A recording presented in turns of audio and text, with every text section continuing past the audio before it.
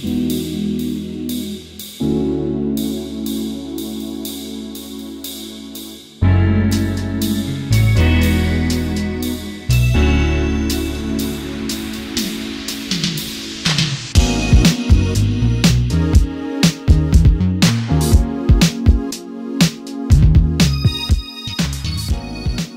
guys, welcome back to No But Yeah.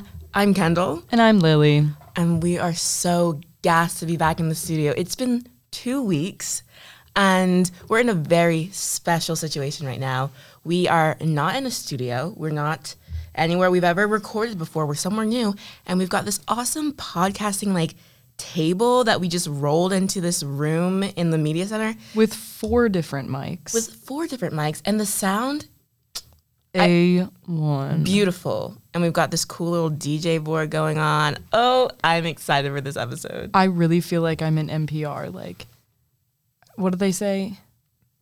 Hi, I'm Audie Cornish. And I'm Ben Shapiro.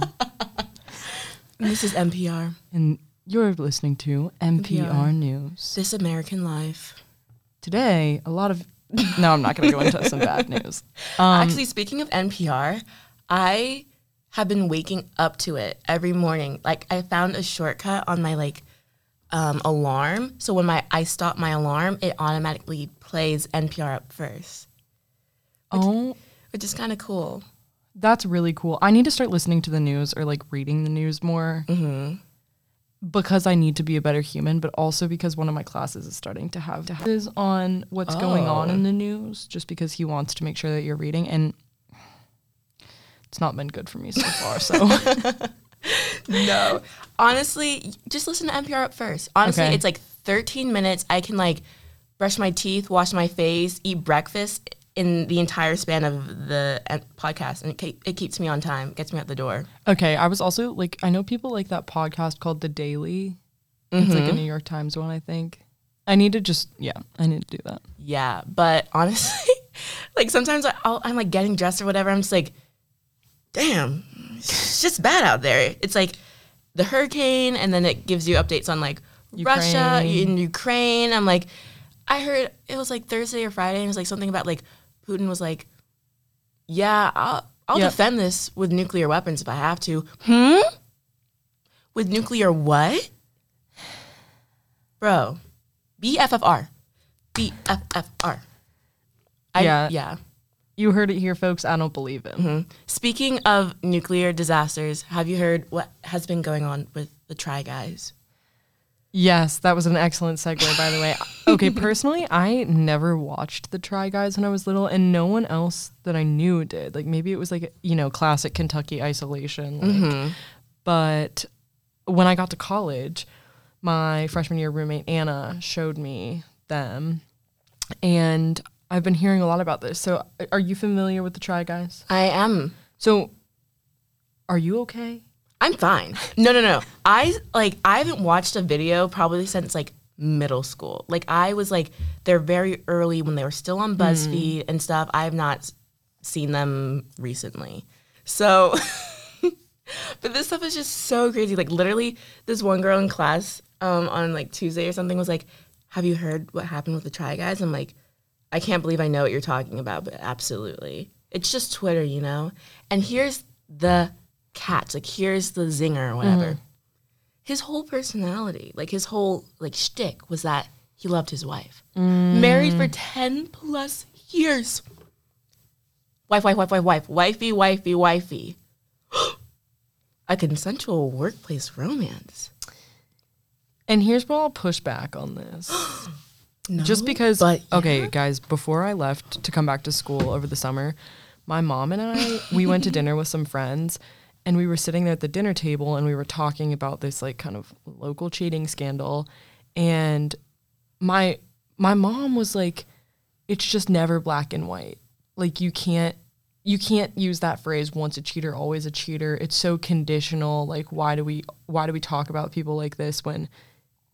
In reality, I think you and I would both agree that if you're in a marriage, it's totally fine to find other people attractive. And I know that action is a different thing. Yeah. But then after dinner, my mom and I came home, and I went to my friend's house, but we were yapping in the car, arguing because I was like, "You're telling me you'd be okay if I dated a cheating man?"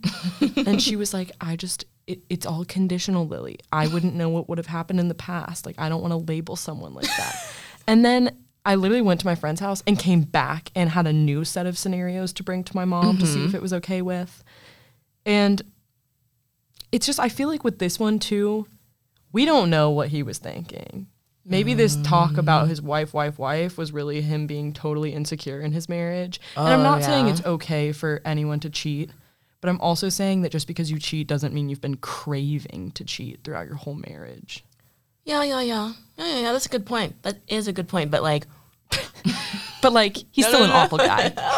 No, like, I don't care. Like, I think I'm past the point of like putting moral judgments on people. I don't think anyone is like arguing that cheating is bad or like anything like that. I just think like that's not what we're upset about. It's just that like what I'm coming to terms with, and I think what a lot of people are coming to terms with, is that, honey, you could be 10 toes down in a 10-year marriage with 2 kids. And mistakes still happen. And shit still happens. You could be a fucking Victoria's Secret angel married to Adam Levine and have his DMs like all over the, like, and no one's safe.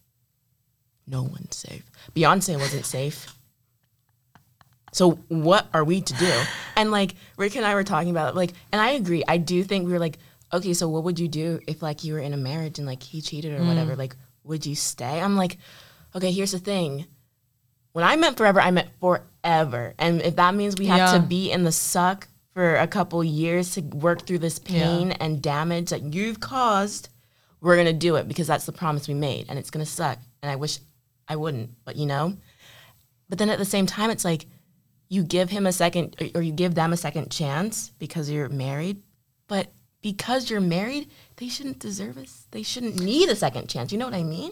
Right. And also, like, if you stay in that relationship with someone, and you even worded it this way, because it's a situation that you put us in, how do you even attempt to move forward when in the back of your mind, whenever he does something wrong, you're going to be like, well, if you didn't fucking cheat, like, do you know what I mean? I just don't, I would never let go of that grudge. Yo, bro, I'd be like, maybe you should ask that other hoe. I don't know. I'm a little cold today. Yeah, and like, I think it's very complicated. Yeah. And I would say, like, I feel like in college there's all this talk about, oh, don't date him, he cheated on his last girlfriend or whatever. And I think that is different amongst people in college relationships, because there's nothing like I feel like we're, as we've talked about before, we're in this like hazy stage of like, okay, are we talking? Are we dating? Are we seeing each other? Are we hooking up? That like, there's no excuse to cheat, because I think it's just like, well, actually, I don't know what I'm saying. No, that's okay. Like, I think it's a very complicated thing. And my mom opened my eyes to perhaps maybe like, actually, no, I don't know that my opinions have changed. This is a work in progress. I love seeing you work through this live and on air. I just like, because like, oh God, I don't know. But here's my thing. Because, okay, wait, sorry. Let me just jump in here. I feel like the typical image of cheating that we think of is a guy in a loving relationship with a partner who's committed to him, and he sees a hot girl and he goes and has sex with a hot girl. Yeah. Which I do not think is the case 99% of the time. 99? I'm going to say it's that high. Wow. I'm not good at math. Right. You have what? Dyscalculia. This is a pause. I have self-diagnosed myself with dyscalculia. I really think I have it. Like, we were playing a game back in Louisville where you had to like 99. Yeah, roll the dice or whatever, and you had to like see. Dice have always been a problem with me. To visually see dots and make the number fast and be able to recognize that's 9. This is what I do. Like, that was hard and a little bit embarrassing. But honestly, here's the thing though. I'm still here, people. I'm still at this college. And she finished her math credit. She did. I'm done with my math credit, y'all. So that's all to all my viewers who are mathematically challenged. You can do it too. Yeah. You can do it. You might have to ask your friends how to cut a recipe in half. But And then continue to question your answer in a rude manner. no, I didn't mean to be rude. I was like asking, I was like, okay, if I'm making rice just for myself, what's the ratio? And then I want to cut it in half. It was this whole thing. Anyway, what my 2 cents was going to be was just that, like, sure, marriage is a different ballpark, whatever, case by case.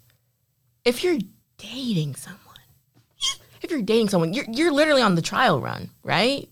Yeah. You don't have financial ties to them. I hope you don't have financial ties to them. You don't have. Damn, I'm listing things that, like, now that I'm thinking about them, there are people who totally do have these ties. I'm about to say, like, you don't have children with. You could have children with the person you're dating. Okay, let's just say you're just dating someone. There's no financial ties. There's no kids. There's no anything. Nothing is connected like that. Why stay? Why stay? You know, it's just food for thought. Yeah. And we'll continue to workshop this one. Cheating. Yeah. We have like a soundboard, you guys. That's how cool this new, like, situation is. That I will be putting in sound effects very often. Yeah, and even the funnier thing is when Kendall did that, I can't hear it in my headphones, so I just had to pause and wait until Kendall signaled that the sound effect was over. I can't hear it. That's so unfortunate. Okay. Yeah, okay. So let's move on to something worse than cheating. I might have glass in my thumb. I was chilling at Swim last weekend doing some work, and I usually put my phone behind my computer so I don't see it. And so I was reaching for it, and guys, if you know me, I drop my phone often. My my screen protector looks like just shattered. It's shattered, okay? So that was the situation. And I reach for my phone, and, like, a piece of glass cuts me. I'm bleeding. I run to the bathroom. That was my cue to leave the library. I was not done with my work. But when you slice your thumb open, you just have to leave, right? And you're bleeding out in the middle of the read and relax. Yeah. Yeah, I would think that would be your cue. That's your cue to stop. So, you know, this past week I've been putting a Band-Aid on it and, you know, Neosporin, keeping it as clean as possible. And it's closing up fine. But I feel that there's something in it still. So I was talking to Lily. I'm like, what do I do? Do I go and, like, get this checked out or something? And I've been awoken. I'm 20 years old. I've just been awoken to this fact that splinters don't have to just be wood. What? And I believe that to be true. Guys, we're not looking anything up here, so let us just reason through this one. Yes. Because no one's like, if you rub your hand against any surface, no matter what it is, no one's going to call that something different if it wasn't wood. Like, what if I rubbed my hand against, like, a fiberglass table? Yeah. I got a splinter, but it was fiberglass. Oh. Yeah, so Kendall basically was just struggling here to understand that splinters don't have to be wood. Yes. And, okay, here's my thing. I'm concerned about your hand. I really am. And if you think you should go to the doctor, I think you should. And I know this isn't good, but I will admit that I have had splinters and been like, I'm not going to get that out. Really? Yeah, I just left it there. And I'm fine right now. I mean, who knows? Maybe, like, one of those splinters will, like, pierce my heart in some way. But, that, you know, life is a game of chance. Yeah. Well, and okay. Yeah. I mean, it hurts. I don't know. Like, obviously, if someone, like, pressed really hard, it would be like, ow. But I don't know if it's like, ow, you cut your thumb deeply. It's like a and it's just healing wound. Or is it like there's something in there? Okay, and to everyone out there, I don't know if any of you guys are pre-med, but if Kendall did take this to the doctor's office, what are they going to do? Would they laugh at me? No, they'd probably cut your thumb open. But would they give me lidocaine? That's what I feel like. No, they're going to raw dog that. No, yes. Stop. Yes, they would. They're not going to rip your thumb open without anything.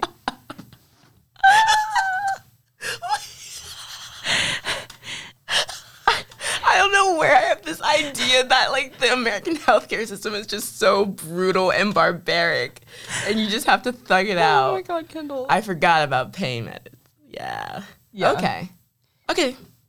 I'll keep an eye on it. Yeah. 12 years later. 12 hours later. Yo, I need to get this out. I've been thinking about this a lot. Okay, then let's get it out. We'll figure it out. Okay. Next on the docket.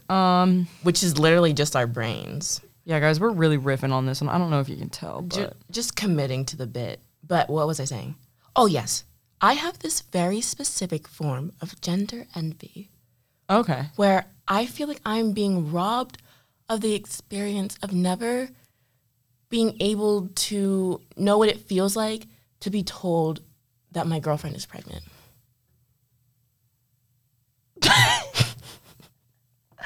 Why is it like in that one specific case? Yeah, like I want to be like, But okay. I'm 17, I'm on the basketball team. Coach has just Oh God, told Kendall. me that this is a big game coming up, and my girlfriend's Have you been watching like 17 again. That's where I'm taking this from. But I'm talking about any situation. Okay. Like we weren't expecting this.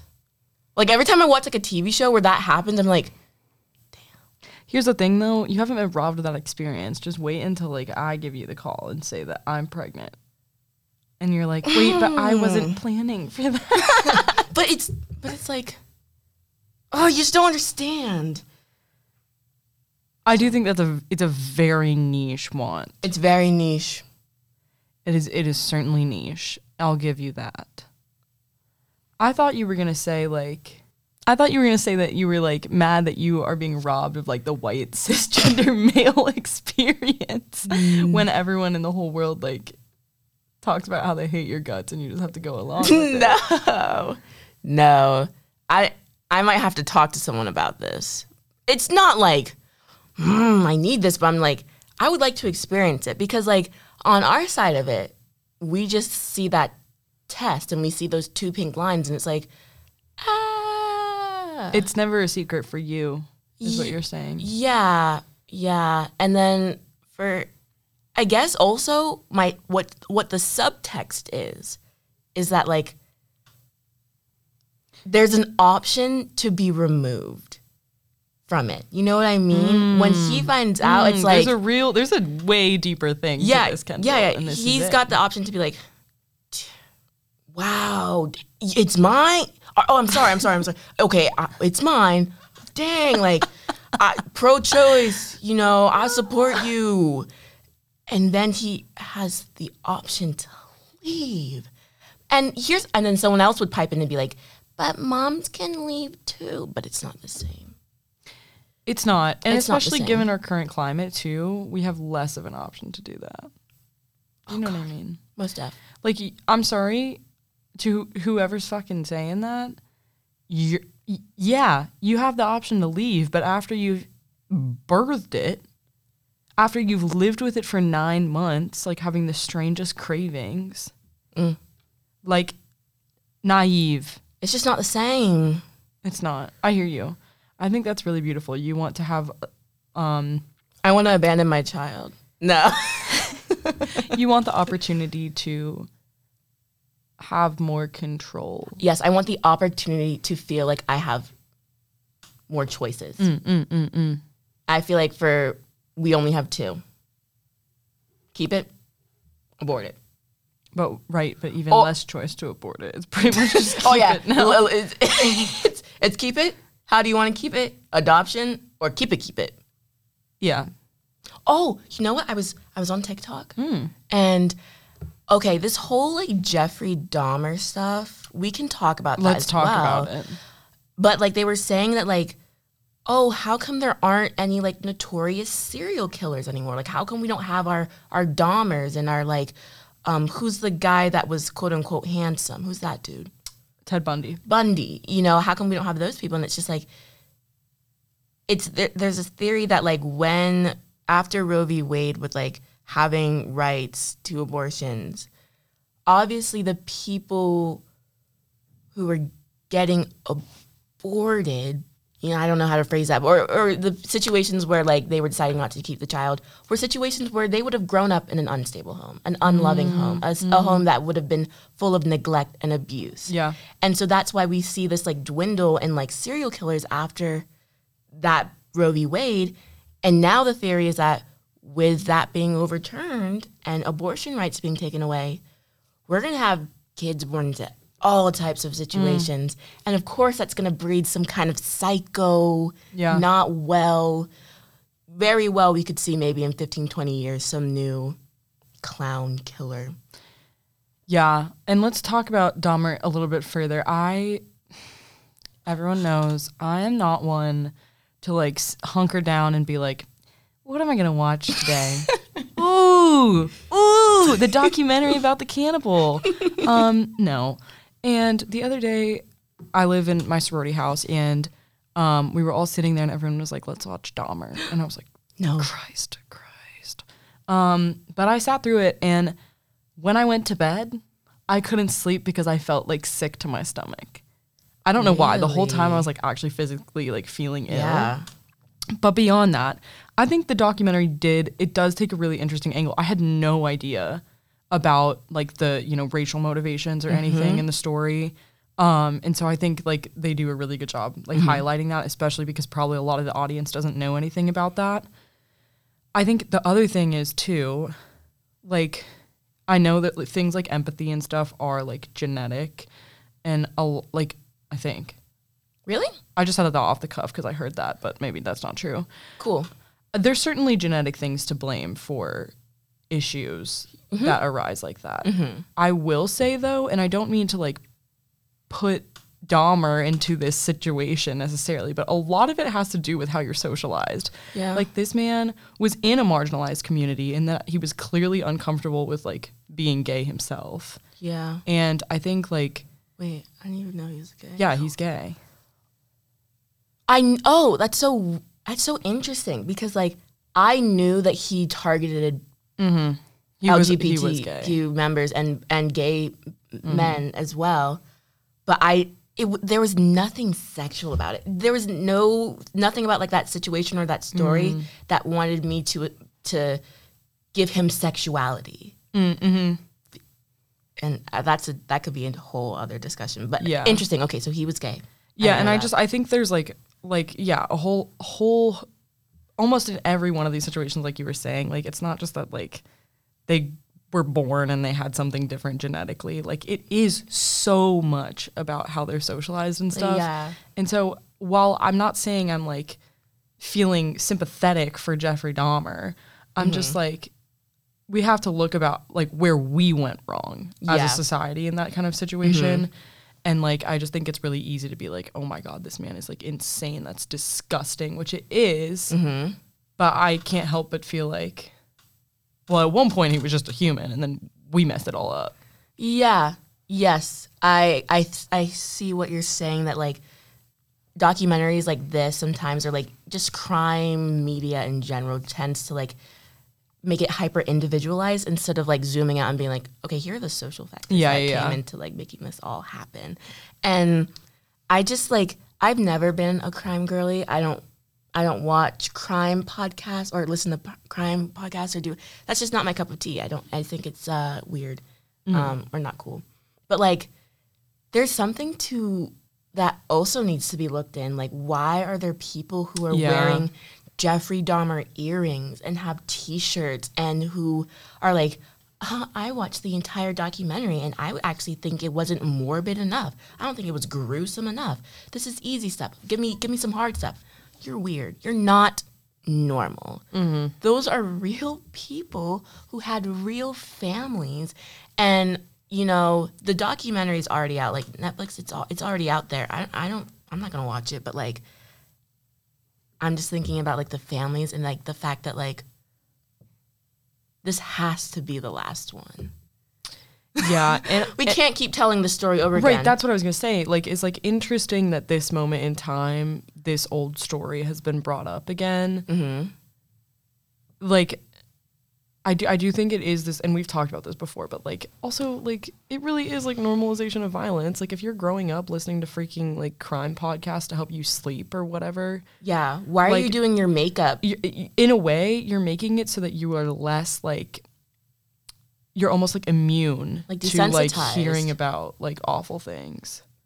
And like I've heard like the theory that like if for people who are like very anxious or something, it helps to like hear about situations that are like very I don't know, worth being anxious about. Like, you know, like it helps soothe them. But I might want to throw that theory out too, because again, why wouldn't you just listen to something that's nice? And yeah. Okay, this is another topic that kind of relates to this like violence angle that I've been talking about a lot with some friends, and I would be interested to hear your point of view about this, coming from the perspective of your brother playing football. Mm-hmm. And we've talked about this before, sports and nationalism and everything, but like the more I think about this, the more I'm like, this is so true. Like football, like good old American football is like freaky to think about.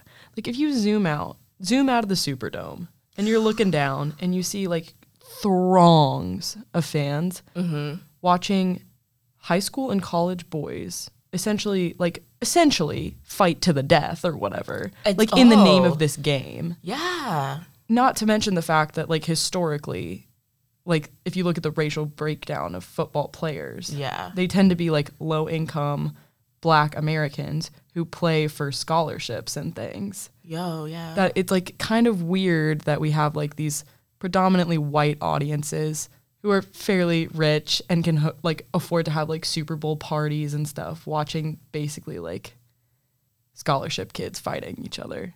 And then that usually ends up in like brain damage or breaking bones or like it's such a violent game. It really is, and of course, I'm aware to this idea. My brother plays football, and a lot of cousins and past boyfriends. Like I'm very into the throngs of American football, even though I myself would never sit down, and actually watch a game. Like you just went to those things to like socialize, and like I guess now that I'm thinking about it, to like. To like be in like the stands or whatever, and I'm like concerned about like, oh my gosh, like my homecoming like is coming up, and I'm getting nominated, and then you hear like we have an injury on the play, and it's your kid brother. I like saying kid brother even though he's like literally 6'2". Like has hurt himself, and it's just like I've never really thought about it as like it is very gladiator-esque. Yeah, and I had never thought about that, and I think like that's just one way to view it. Like there's obviously a whole host of other things that go on. Like I think people like, I feel like I hate on sports a lot, but there's such an intellectual side to it all too. Really? Like if you study it, and like, so I don't mean that to like offend. I do think it's just interesting to zoom out and be like, what the hell is going on here? How did another human like come up with that idea? Yeah, like I think I was like on Twitter. I was like, I'm always on the internet, but like a video of like, I don't even remember the team or anything like that. But he's like, I don't even know. I'm so bad at football. I can't even describe this to you. Okay, man has ball. Okay. And he's running and he's tucked down, and someone else comes to hit him, and he gets hit in the head, but he's already crunched down, right? So it's more like this compression, and he falls down, and it's like it's so bizarre and freaky. When he tries to get up, he's stumbling like he's like a baby giraffe right out of the womb, and then he finally, after like painfully trying to stand up and cannot do so, collapses, and his legs start shaking, and it's just like, fuck. And I'm like reading through the comments, just like, well, obviously he shouldn't have tucked his head in. That's what you learn. Like you're not supposed to tuck your head. I'm like, yeah, come again. It's interesting. It is interesting, and like when you were talking like not understanding sports and like the intellectual side of it, it like reminds me, like, I was like, I needed to do like something for a class. So I was like, the class assignment was like to go out and like just write and come back to the classroom. And so I decided to like go out and, you know, that field near like ISC. Mm-hmm. And I was just like sitting in the chairs, like soaking in the sun, and there's like rugby practice going on. I was like, you know, even though I don't understand sports, and like being a sports camp counselor like all summer for like the summer camp, and like these kids being like so passionate and heated about like a basketball game. And I never understood that. I never had that feeling growing up about like I needed to win this game. Mm-hmm. It's just interesting. So I'm like, oh, I already feel a little bit foreign. But then I always remember that Albert Camus, who is a one of the French existentialists, along with Sartre, was like, that was a beautiful accent. Thank you.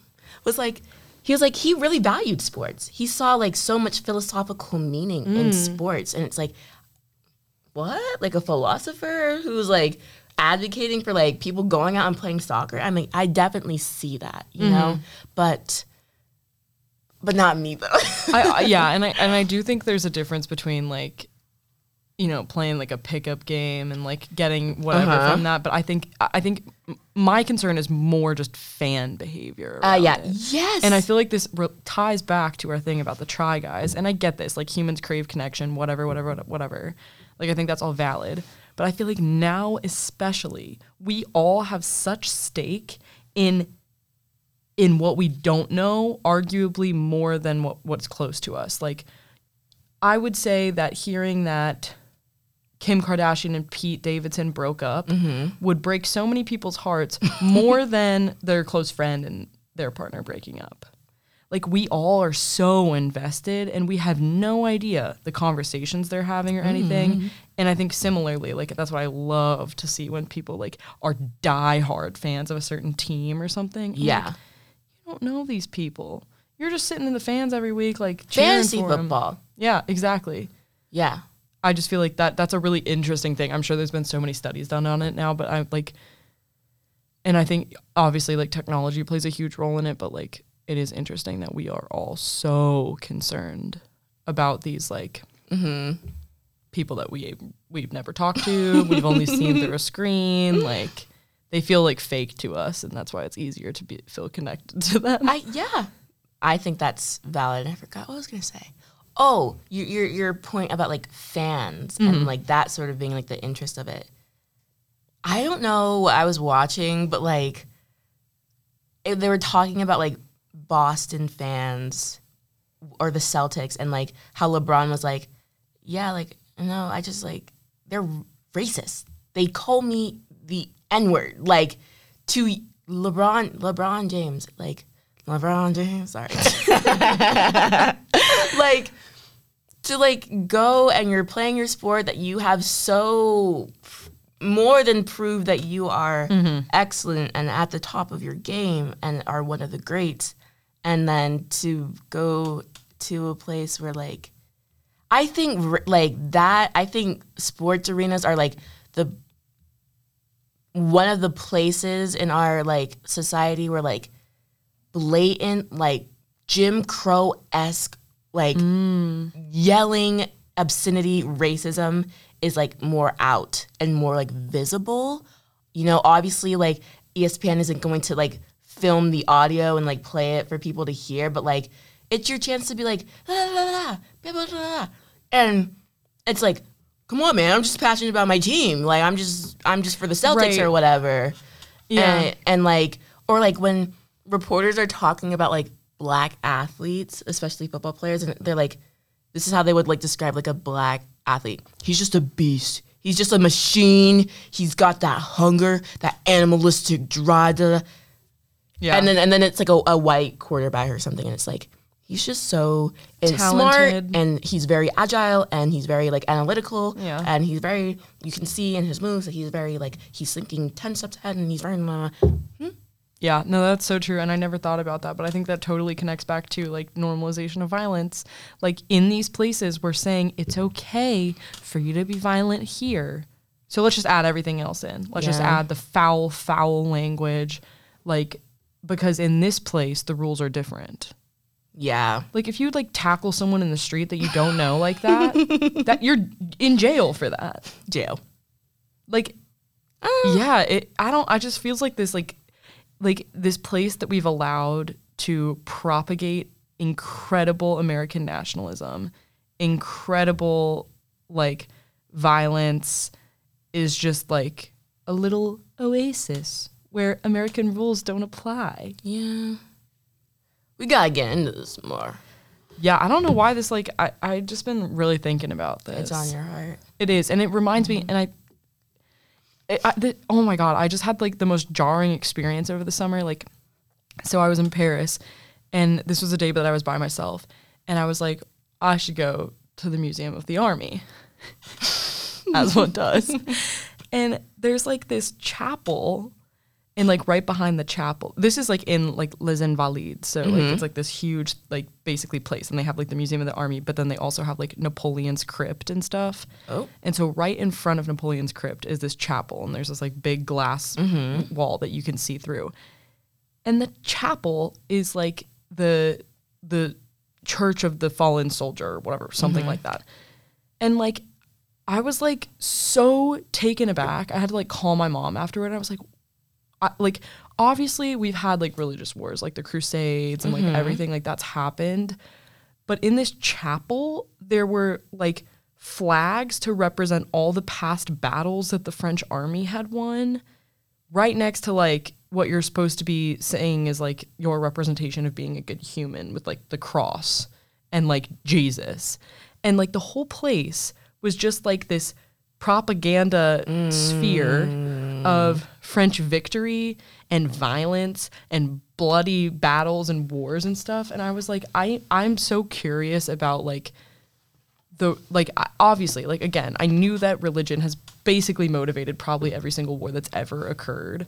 Yeah. But to see it like that was like very, very weird to me. And I'm very curious about the role that nationalism now plays in all spheres that you wouldn't really expect it to. Interesting. I think we are literally just spitballing honors thesis right now. We're just writing PhDs right now. And so I would say that war is out. I would say war is out. I don't know if we've talked about this. I've definitely proposed this to you. I don't know if I've talked about it on the podcast, but like, imagine... Like, war doesn't make any sense. Like, imagine, like, let's say you have your neighbors, right? And you've got an issue, and they're like, oh, hey, bro, like, your fence is, like, coming onto our property. And they're like, no way, man, that's totally ours. Like, what are you talking about? Actually, we're being nice by not even going further to get what's actually ours. We're just compromising here. It's like, no way, bro. So it's getting heated. And your parents are like, hey, bro, we're waking up 3 a.m., middle of the night. You need to put your shoes on. We got to get this back in blood. Are you gonna go? And I don't even think the parent is a good metaphor, but like some, like maybe like it's two neighborhoods and maybe like the president of HOA of one neighborhood is like, we're gonna go and get this back in blood. And it's like, I don't know you. Why am I, if you have beef with that man, why aren't you solving this? I think if Putin and here's, maybe there is a space for violence. Again, like, I don't think I hear, and we're agreeing on all these like sentiments about like spheres of violence that are very concerning and like in a negative way. But I also think about violence as like people like Frantz Fanon and like in the resistance movements and like in liberation, like sometimes like violence is like Malcolm X, you know, he wasn't like we should use violence, but he was always pinned against Martin Luther King Jr. as like, Martin Luther King is the peaceful one. Yeah. Malcolm is the mean one. But like, I think there is a space for it strategically. And, oh, I lost my space. Oh, maybe there's a place for violence where we could have like Putin and Vladimir Zelensky in the octagon. You got your dukes up. That's how war has to be fought. It's yes. Two presidents now. Yeah. Duke it out. Duke it out. And okay. You know, and I bet Putin would be folded in like a matter of 2 minutes, and then Ukraine would be safe and everything would be great and happy. No, and I think that's a really interesting thing too. He's the one who wants it so bad, bro. Like he's like conscripting, like he's like drafting people, and people are fleeing Russia. They don't want this. They don't want to fight. And I think that's such a telltale sign that this is not going to work out in your favor when your people don't believe in your cause and they don't want to fight for you. Your soldiers' ability to have hope and believe in what they're doing is monumental. Their morale is monumental. And he does not have that. Ukrainians, man, that's why they've been holding on so long. And man, that's just what I have to talk about when it comes to that. Well, and I was going to say something like along that note or along that line, being that like, I feel like, I know there's a lot of like Russian soldiers or whatever in this situation that are now fleeing because they fundamentally think like something was wrong. Like, and I know there was all this drama at the beginning where the soldiers like who were first put in Ukraine were like, we have no idea what this is. We weren't told or whatever. But I think for those people that are like Russian hardliner soldiers that are fighting in this game in the name of Russia, again, I'm coming back on my, like, I'm trying to understand the individual humanist perspective here, but, like, I don't think those people are in the wrong. I think what they're doing is wrong, like, fundamentally wrong. But if you're an 18-year-old boy and you've been sent over to Ukraine and maybe you actually know that what you're doing is wrong, you might as well just believe that it's the right thing. If it's going to get you through it. If that's what's going to get you to freaking tomorrow. Yeah. Like, I think there is, like, I just think we can't, I don't know what I'm trying to say, but I feel like I don't see, in some of these cases, I just don't think it's necessarily brainwashing or whatever. I think it's people just being like, I'm in the freaking Russian army. I better believe that Russia has some, like, greater agenda. We're doing this in the name of our people, or else what's the point of me even existing? Yeah. Yes, Dang. and we've got the IR perspective on this. So we've basically concluded that Lily and I are war violence scholars. We are scholars. We are the premier war and violence scholars. And I feel like I'm coming at this with an interesting perspective these days. And maybe why I'm so interested in this is because the other day I'm in this international relations class and we had a sociologist come and talk to us about the role that sociology plays in IR. And I feel like usually I'm so into like the strategy of it all, like how are countries making decisions. But that sociology lesson, along with my more humanist and culture Spanish classes, I feel like I'm really understanding the duality, the dichotomy. It can be both. Yes. We love Soch. And okay, just moving on from that, I feel like Kendall has a really interesting running list of classes that she would like to teach if she were a professor, but I also have a running list of academic articles that I would like to write. And they're a little bit silly, I will say. One of them is about how, and I think I might have to scale this up a bit to make it like more general, but how horror movie characters or like things that are considered scary tend to have long fingers, like long, slender fingers. And maybe we've talked about this. I would remember this. Because I was watching that movie called The Babadook one time, and oh my God, his fingers are his key characteristic. Yeah. Or like think about like Disney villains. Or like Freddy. Wait, who's the one with? Oh, that's Edward. Edward Scissorhands. Yeah, there's this thing about long fingers.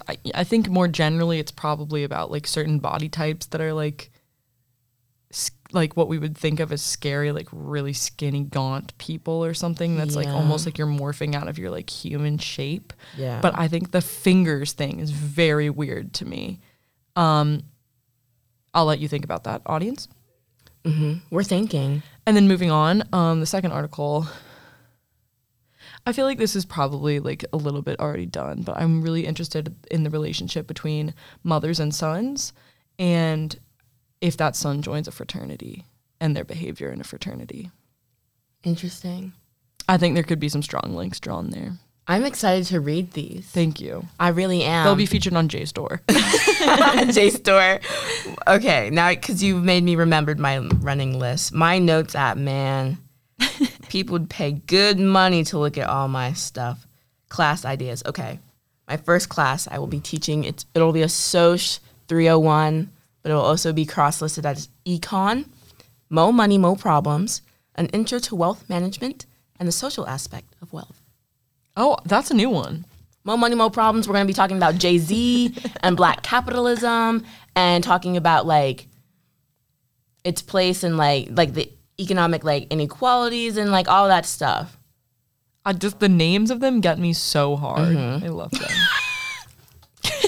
No justice, no peace, protest history, and violent resistance theory, thug politics, organized crime and rebellion to Love that American authority. And I think this last one is this could also just be like, again, an article or something or a paper. Bottom bitch, sex works interaction with the patriarchy. Like, do you know what a bottom bitch is? No. So a bottom bitch is, I'm sorry for my language. I'm just repeating what it is. Yeah. A bottom girl is a pimp's best worker. Okay. He can rely on her. She brings in a lot of clientele. She is his top earner, right? And so that's what it means. But there's like this really interesting story. And I know it's in a Kurt Vonnegut book. I think it's in Mr. Rosewater or something like that. But the story about like, and I've heard it in like comedy like shows too. And so I'm thinking this is how it goes. We've got a pimp, right? And you know, his bottom bitch is sort of like not wanting to work, and she's kind of like thinking about like getting out of the industry, or just she doesn't want to do this anymore. She's not like she used to be. She wants out.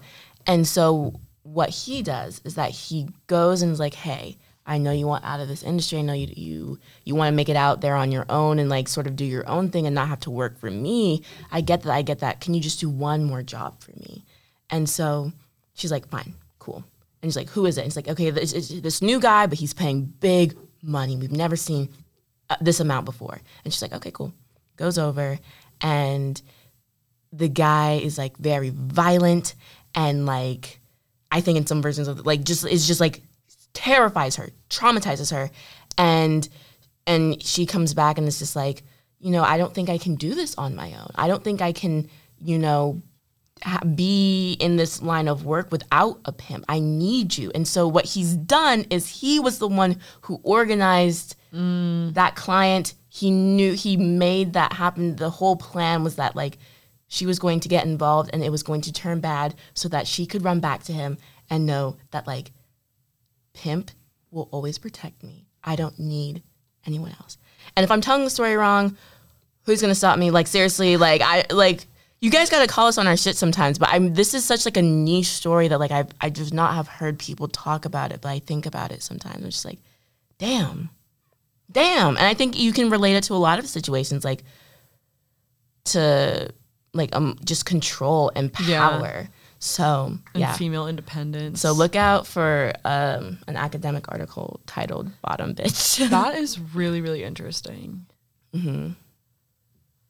Yeah. I have more to, this is something that I feel like is really interesting to me, and we won't have time to unpack all of this, but I think like I struggle, and I feel like this is not always the message, but about like women in like the sex work industry as being like totally like I think what I would assume is like the chatter about like women in the sex work industry is that like these people are true feminists. These people are feminists. They're doing what they want with their body. Mm-hmm. They're controlling their finances. And I have nothing against that. But I struggle with that because I'm like, who is giving you that ability to do that? And that is your male watchers who are paying for it. I just think this like idea of the female in sex work as this like totally independent being that she can do whatever she wants and she can step back and she can do it all on her own is actually not true. Probably the reality of 0.0003 or like such a tiny amount of like sex work. Yeah, well, and even like the people who are, what's the OnlyFans, like OnlyFans, like girls on OnlyFans, like young girls on OnlyFans too, like, and while you would never really interact with your audience or whatever, like I just would struggle and be like, but I only get to do this because I have male receivers. Yeah. Mm-hmm. So I think that's like, in a way, like I guess you are like manipulating, like you can do whatever you want in those situations when you're removed from your like audience. Mm-hmm. But you're not this like free floating thing because your livelihood depends on men. Yes. And I think it's totally okay for us to go over our usual minutes a little bit because we just haven't talked for so long. It's just been so long. But there's this movie that I watched over the summer called like Good Luck to You. It's like, oh, I gotta look up the title. I don't want to butcher it. But basically it's about this, she's 50 years old or something. She's like late, mid, she's just older. And, you know, her husband has passed and she is looking for a like male companion, you know. She orders a sex worker. And so, it's Emma Thompson. She plays, and she did a wonderful job in this role. I really enjoyed the movie. I just got to find it so fast. Good Luck to You, Leo Grand. It's on Hulu. So basically, she's like, her husband has passed. She's like 50-something, and she's like, she's never experienced an orgasm, and she's like very insecure, and she's just like, she's so nervous and all this stuff. And he's great, and he like talks to her, and it's just like, you know, like there's nothing to be ashamed of here. I mean, in a world where we can monopolize and capitalize off of anything, we pay for so much. We pay for water that we need to survive. Why is it wrong? Why is it immoral? Why is it not okay that you pay for touch, for love, for intimacy, you know? Yeah. And he's so great about it, and he's very, very handsome. He's in Peaky Blinders. Oh, stop. Yeah, he's not a big role, but what's his name? Daryl McCormack. Let me see. Wait, he doesn't look good in this one. It's okay, though, because I can just remember him from Peaky Blinders. Like... Oh, yeah. Yep. Yep. He's just so cheeky anyway. Yeah. So, like... And it's just like just this really interesting story, and I thought it was like so like that's awesome. That's awesome. Yeah, that's a really really good way to put it. Mm-hmm. And sort of he talks about like his ethos is like his real name is not Leo Grand.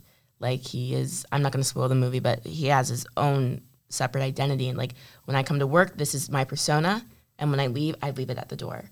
You know, and I don't feel the need to tell you about all my personal things and stuff, but like she keeps prying and trying to knock down those doors. And I think it's also like the age difference too of like her being almost the age of his mom. She could be his mom, and sort of, I guess, wanting to know the person that you're intimate with, which is very valid. But at the same time, it's like this very thin line of like boundary too, because it's like this is his work. Like, of course, I'm going to make you feel safe and, like, do what we come here to do and work through our sessions. But at the end of the day, this is my job. Yeah. You know, and having to respect that. But this is a different type of job. This is, you know, I love the movie. I think everyone should watch it. Yeah, and that just made me think of this book. I've referenced it before. It's called Girls and Sex. And there's so much to say with the book. There's also a Boys and Sex. But something that the, like, psychologist... maybe who wrote the book talked about, and I think this is like, I don't know that I would argue that maybe that it is particularly relevant to like this generation in a way that hasn't been to others, but like this idea that now increasingly amongst like young teens, and even in like college, I would say with like college hookups, like if you think about, how could I go about getting a boyfriend? The first step you think of is like hook up after knowing them for like one day at a party or at a bar or something, and then it becomes a relationship. So right off the bat, she argues that now there is like intimacy right off the bat without knowing them, like in that situation. Yeah. And then the relationship can come later, which is totally flipping the way that it used to be on its head, in that you dated, you had to be engaged, you had to be so emotionally like vulnerable with the person before you could be intimate. Yeah. And I do like I think that's a really interesting thing. Like, does that say that we're so uncomfortable with ourselves that we can't possibly let someone like be aware of our full persona before we are like fully intimate with them? Or like, why is that the first step now? Damn. I just thought that was like something really, really interesting. And I think it might be like can't hear it.